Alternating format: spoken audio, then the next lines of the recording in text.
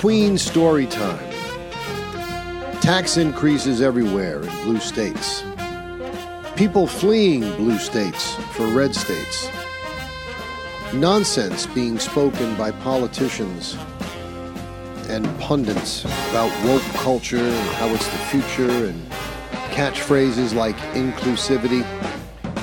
Many of these things seem lunatic to most clear-thinking adults, and yet we still live with it.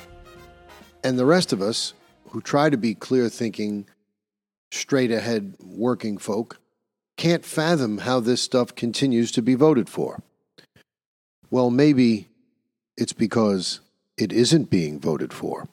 Hi, everyone. I'm Jamie Durie, and welcome to another episode of the Jamie Durie Show podcast. If you've not already done so, please subscribe to the show, and you can do so in one of several easy ways. You can either go to the Google Play Store or the iTunes App Store, whichever device you use, and download the free Podbean app. Podbean.com is our hosting service, as it is for many podcasts that are out there today.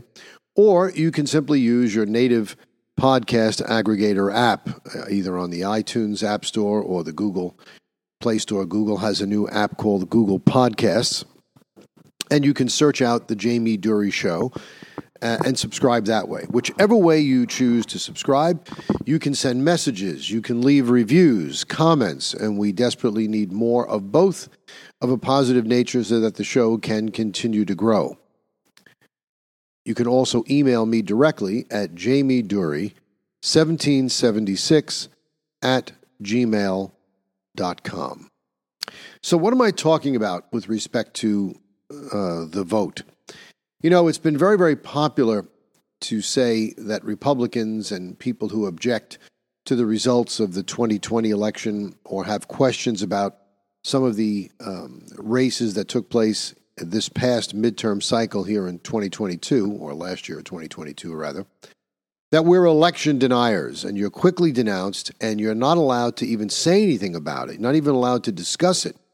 You're going to be roundly denounced and dismissed and shut up. And if you are a person or a politician or a commentator and you're a guest on a show, you're immediately asked to state, can't we just agree that the 2020 election was good? The fact that the opposition wants you to agree to it indicates that they have some problem that they're worried about.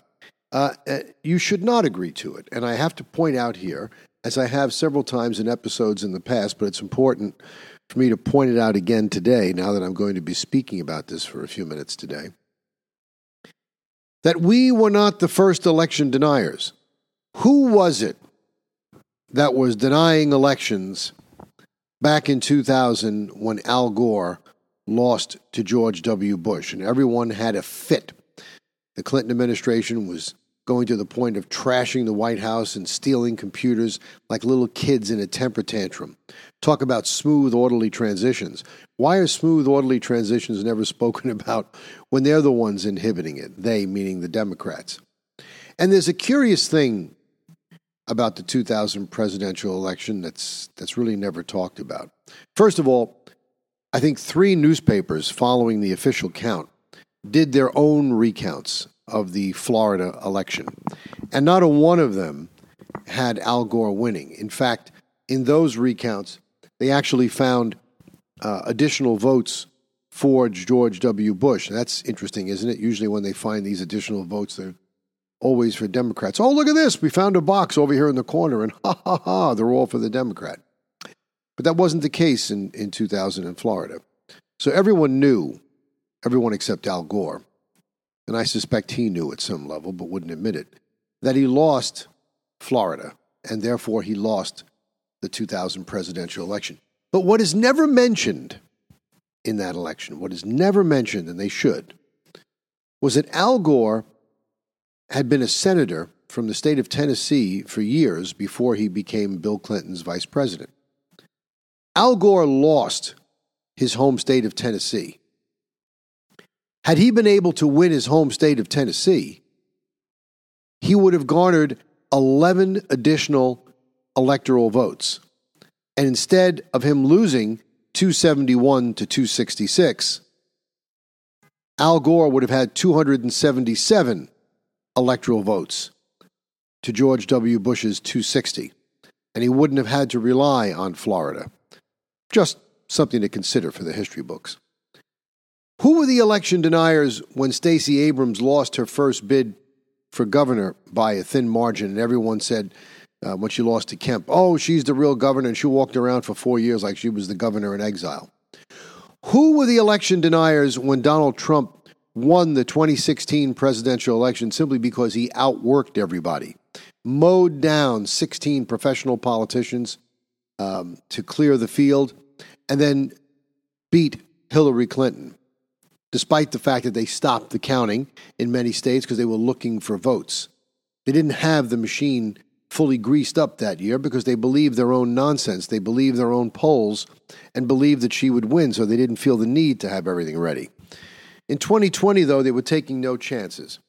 But they were the election deniers in 2016, saying that Russia did it. And after $30 million plus spent in an exhaustive investigation, several investigations, impeachment hearings, no one can come up with this, despite that the people conducting these investigations in many cases, like that Eric Swalwell in California, sleeping with a Chinese spy, he said, don't look here, look over there at Mr. Trump. All I can say is Donald Trump must be one of the cleanest individuals that I know, given that he's been investigated I don't know how many times, and they can't come up with anything. And Lord knows the people they've assigned to investigate him certainly are not Trump fans, and they would love to find something, but I guess they just can't find it, which is probably why they had to manufacture a dossier and pay for it. And that fact is like laughed off. The FBI is complicit in it, and it's laughed off. You know, you look at these local police departments, when something is alleged that a cop does wrong, they all have their own version of internal affairs. They delve into it. They look into everything. Where's the Internal Affairs Bureau in the FBI? I guess there isn't one. And as I said, in an upcoming podcast, we're going to be doing a podcast just about the FBI and whether or not going forward we really need an FBI. In fact, we may question whether we ever needed an FBI. But given the sorry state that the agency's in, we certainly don't need it now. But getting back to this election business, 2020, you can't, I wanted to give you that background about who were the real election deniers because everybody seems to forget that. But getting back to 2020, they don't want you to be able to say it. You're dismissed as a lunatic. Now, in the days after the election, there was rumors that in Maricopa County, Arizona, a number of ballots were accepted by the county the day and a couple of days after Election Day, and that these votes were counted. But the NBC articles and such said this is not true. It's fraudulent. Well, Verify Vote, or Verify the Vote, is a watchdog group that's been going out conducting their own investigations. Actually, Verity Vote, my mistake. Verity Vote. And they did this rather recently, and they did this through Freedom of Information Act requests.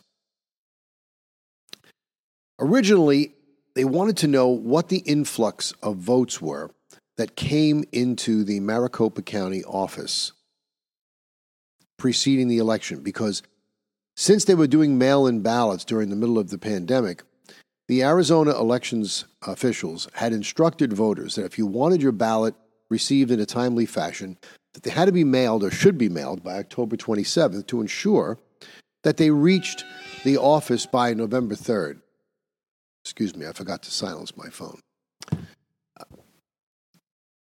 Well, on October 28th, the county received 58,500 ballots. Perfectly fine. These are all Freedom of Information Act requests, by the way, verified by the state of Arizona. October 29th, 14,500. October 30th, 10,500. October 31st, 6,000. November 1st, 1,500. November 2nd, 1,000. And Election Day, 2,500 received. And in order to be counted invalid, they had to be received by 7 p.m. But what you saw from that continuum of numbers is that we got closer and closer to the election day. The number of ballots received dwindled because fewer and fewer people were bothering to mail in ballots at that late date, thinking they wouldn't get there. So you would think that trend should continue for the day after, ballots that were mailed but didn't quite make it on time. Well, guess what? Despite having received only 1,500 ballots on November 1st and 1,000 ballots on November 2nd and 2,500 on Election Day, on November 4th, again, Freedom of Information Act request from the state of Arizona, 18,000 ballots received on November 4th, the day after the election. November 5th, 1,000 late invalid ballots. And November 6th, 1,500 late ballots. That's a total of 20,500 ballots. Now, when Verity Vote first requested these numbers, they received a very timely and speedy response from the state of Arizona with respect to the number of ballots that came into Maricopa County in the days leading up to the election. Then they had the idea afterward, I wonder how many came in the day after. And they waited and waited and waited to get a response, and they didn't get a response. They finally had to get to the Attorney General to get some action on this, and they finally got it, and that's how they found out about these late votes. So that's a total of 20,500 ballots. Only 934 of those ballots were rejected for lateness. Meanwhile, all 20,500 should have been rejected. Now, I have to point out at this juncture that the margin of victory in the state of Arizona in the presidential race for 2020 was 10,500 votes. And you're telling me, and people like-minded, that we don't have a right to question, even in the public debate, in the public forum, the public square, the fact that almost 20,000 ballots were counted that should never have been counted in a state where the margin of victory was 10,500 votes? We absolutely have a right to question that. And this is not isolated to the state of Arizona. Wisconsin. There is another organization known as Election Watch. Now, that's a Wisconsin election integrity watchdog organization. They haven't let this go. Now, this article was just published on January 4th, which was yesterday, so it's very current. They have discovered that more than 150,000 votes cast in the state of Wisconsin in the 2020 presidential election cannot be connected with a valid address. This is of some concern. Let me look how we get these numbers. A computer analyst that works for them by the name of Peter Bernerger said that the group's study of Wisconsin voter rolls, I'm pulling from the article now, found 45,000 such occurrences involving people who were living out of state in the November 3rd ballot, with another 107,000 documented instances on the part of voters who moved to another address within the state and cast a ballot in a different jurisdiction from the one in which they actually reside. That's over 150,000 votes. Now, aside from the fact that this creates some question as to whether these people really existed, whether they were double registered, whether they voted in another state in addition to voting in Wisconsin, this inability to validate address is illegal in the state of Wisconsin. So these 150,000 ballots should never have been counted. And we already know that the margin of victory was far less than 150,000. I think it was something on the order of 8 or 10,000 again. Quote, though there may be a reasonable explanation for most of these, the number of instances is so large that if only 2 of these 10, 2 out of every 10 of these 150,000 ballots were nefariously cast, that was enough to tip the election to Biden. So if there was monkey business on only 20% of these votes, that moved the election to Biden. Now, a former resident of the state, Jacob Aldridge, he's a good case study in point. He's 27 years old. He's an industrial engineer. He lives in Tennessee. Quote, I was outraged to learn that the Wisconsin state voter rolls shows that I voted in person at the polls on November 3rd, 2020, when the fact is I was living, registered to vote, and voted in Tennessee. I was not in Wisconsin that day. The entire situation distresses me because without election integrity, your vote doesn't matter. Now stop and think about that. You can say it's an isolated case. How did somebody know, somebody who wanted to cast that vote, and we can presume it was cast for Joe Biden, how did someone know that Jacob Aldrich was no longer living in Wisconsin and was in fact registered to vote in the state of Tennessee and voted in Tennessee? Somehow someone's got access to a database where they know registered voters who have left the state. So they know they're not going to check. It isn't like they moved from one part of the state to another and they went to cast a vote and somebody says, oh, you already voted that day. No, they're in a completely different state. So if it happened once, it can happen more than once. This is a valid concern. And the biggest problem that's contributing to all of this nonsense is that we really no longer have election day in this country, which I had said several podcasts ago. We now have election weeks in this country where people vote for weeks leading up to an election by mail-in or early voting at polls. All this does is increase the opportunity for fraud. Having everybody vote on the same day is the only way to have a really secure election. Unless you think that we are against people mailing in a vote, we are not. We just think that it should be done the way it always was done, in the form of an absentee ballot, meaning the voter themselves has to formally request the ballot, stating that they're either ill, they're not ambulatory, they're going to be traveling, they're out of state on the date of election. We need an absentee ballot. There's no problem with that. That's always been a small number. In fact, a great many of our servicemen and women who are deployed overseas have always voted that way. We have no problem with that. But to simply mail out mass mail-in ballots to the voter rolls, when you know these voter rolls are inherently inaccurate, is to invite fraud and invite people to capitalize on that. So, something to think about. Here we have bona fide evidence in two states, both of which were tipped to Joe Biden. And if either of them had flipped, we would have a different president in the White House. And I'm sure that if we dig deeply, we can find similar phenomenon taking place in Pennsylvania and Georgia and any of these other swing states. Now, we'll take a different tact. We're going to move away from election integrity and move into something that's a little more disconcerting. COVID.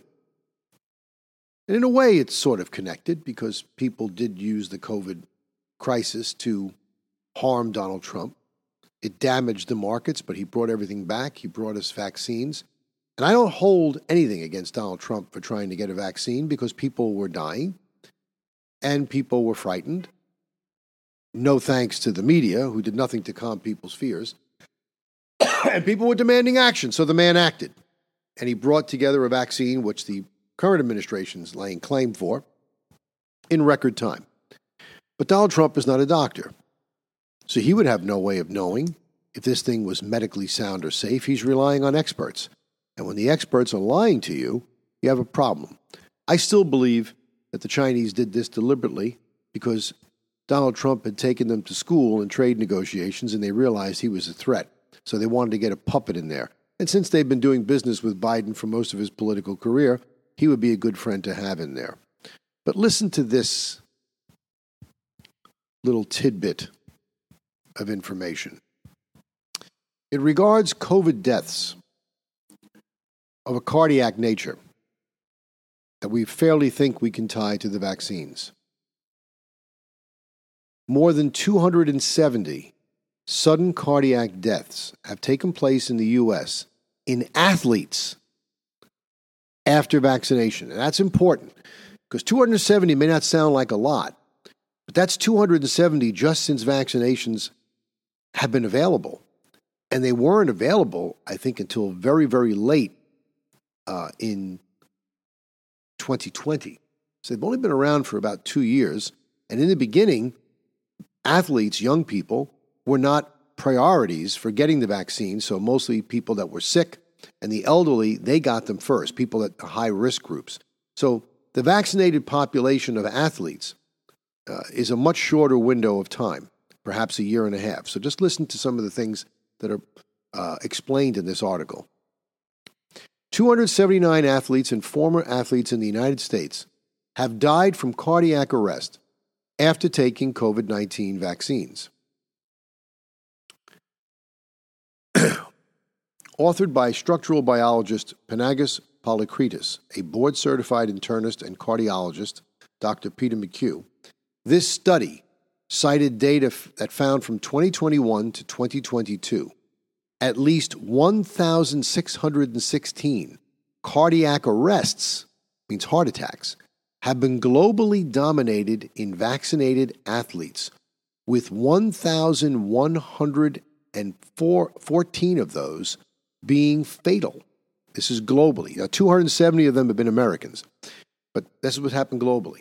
The global data is what also showed that former and current American athletes made up about 279 of the mortalities. Now, lest you think this is not significant because it isn't a very high number, it is a high number when you consider what the typical mortality rate is and the chance of sudden cardiac death in athletes.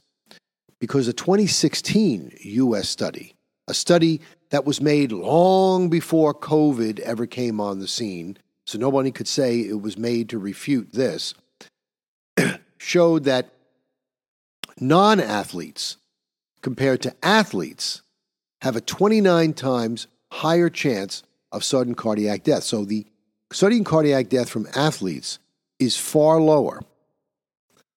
And they also, one of the authors, the latter, Peter McHugh, pointed to a European study that had tracked sudden cardiac deaths in European athletes over a 38-year period from 1966 to 2004. That's a pretty comprehensive study. Over that time, 38 years, the study reported 1,101 sudden cardiac deaths of athletes over a 38-year period. This amortizes out to around 29 deaths per year. And there's no reason to believe that there should be any striking difference in the number of sudden cardiac deaths or the death rate of European athletes to American athletes. So we have a 29 per year death rate, generally speaking, pre-COVID, among athletes. And all of a sudden, we see 1,616 globally documented cardiac arrests of vaccinated athletes, with 1,114 of them being fatal.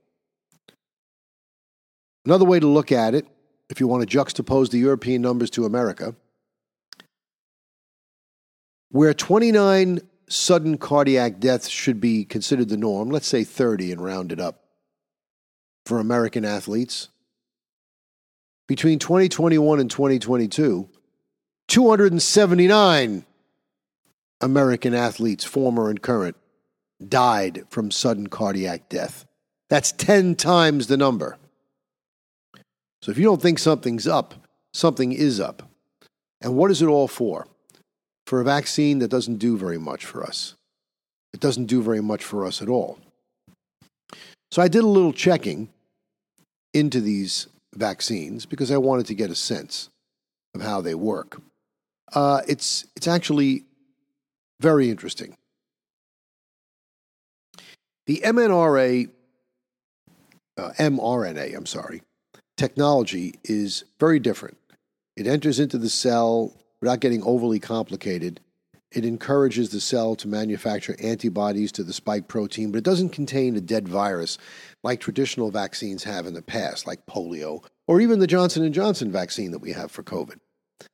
But what happens is, by doing this, it does create an antibody, albeit not as effective as we would like, for the specific strain it was created for.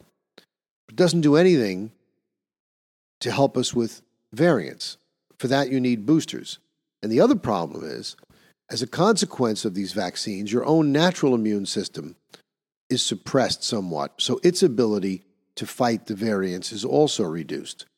So it's almost like being a heroin addict to a degree, not the high or the junkie fix, but once you get these vaccines, you need to keep getting the boosters if you want to have continued immunity. And in that vein, when you look at it in the light in which I've just explained it, these boosters really aren't boosters.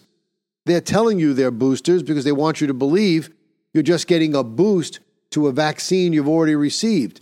In effect, they're new vaccines to deal with a new strain. If people were marketed that way, hey, you got to get another COVID vaccine, people would say, screw you. We've had enough of it. Now, myself and my own businesses, I really felt, I did this for my family as a financial decision, that I was not going to be able to work in either of my two businesses. And if I don't work, I don't get paid because I'm self-employed and I do things where I have to go into certain venues and facilities that were requiring vaccination. So I got the first two vaccines from Moderna.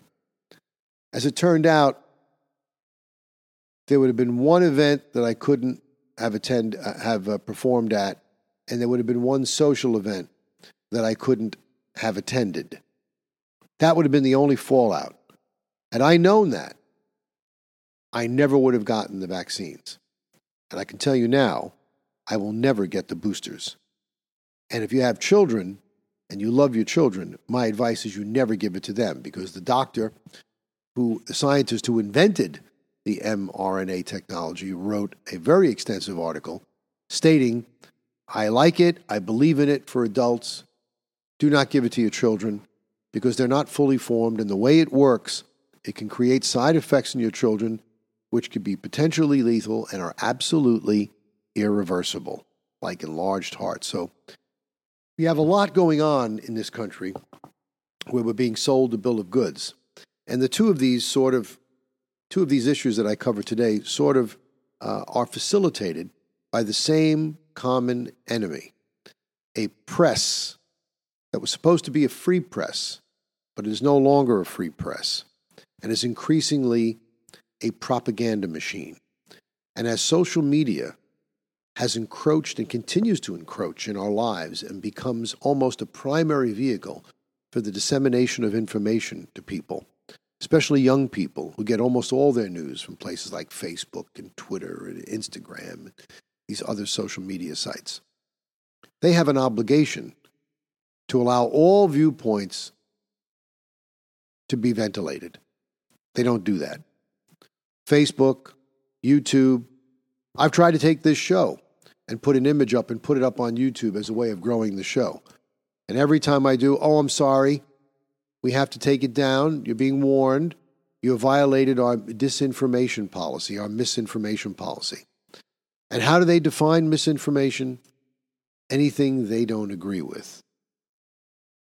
So the First Amendment is under big attack in this country. And if we don't start regulating these social media platforms and hold them to account and hold their feet to the fire, we're going to find that we can't get information anywhere. And perhaps that is why independent podcasts like this one have been the fastest growing form of communication among people who are my age or a little bit younger, because people realize they can no longer trust the mainstream press. Even Fox News, which is increasingly run by Rupert Murdoch's children, not Rupert Murdoch, because he's getting a little older now and they're not as conservative as he is. So I wanted to get this out because it's something that's not being spoken about, and I see no reason to continue to do shows only about what's going on in the news, because the news is covering that or not covering it as you see fit.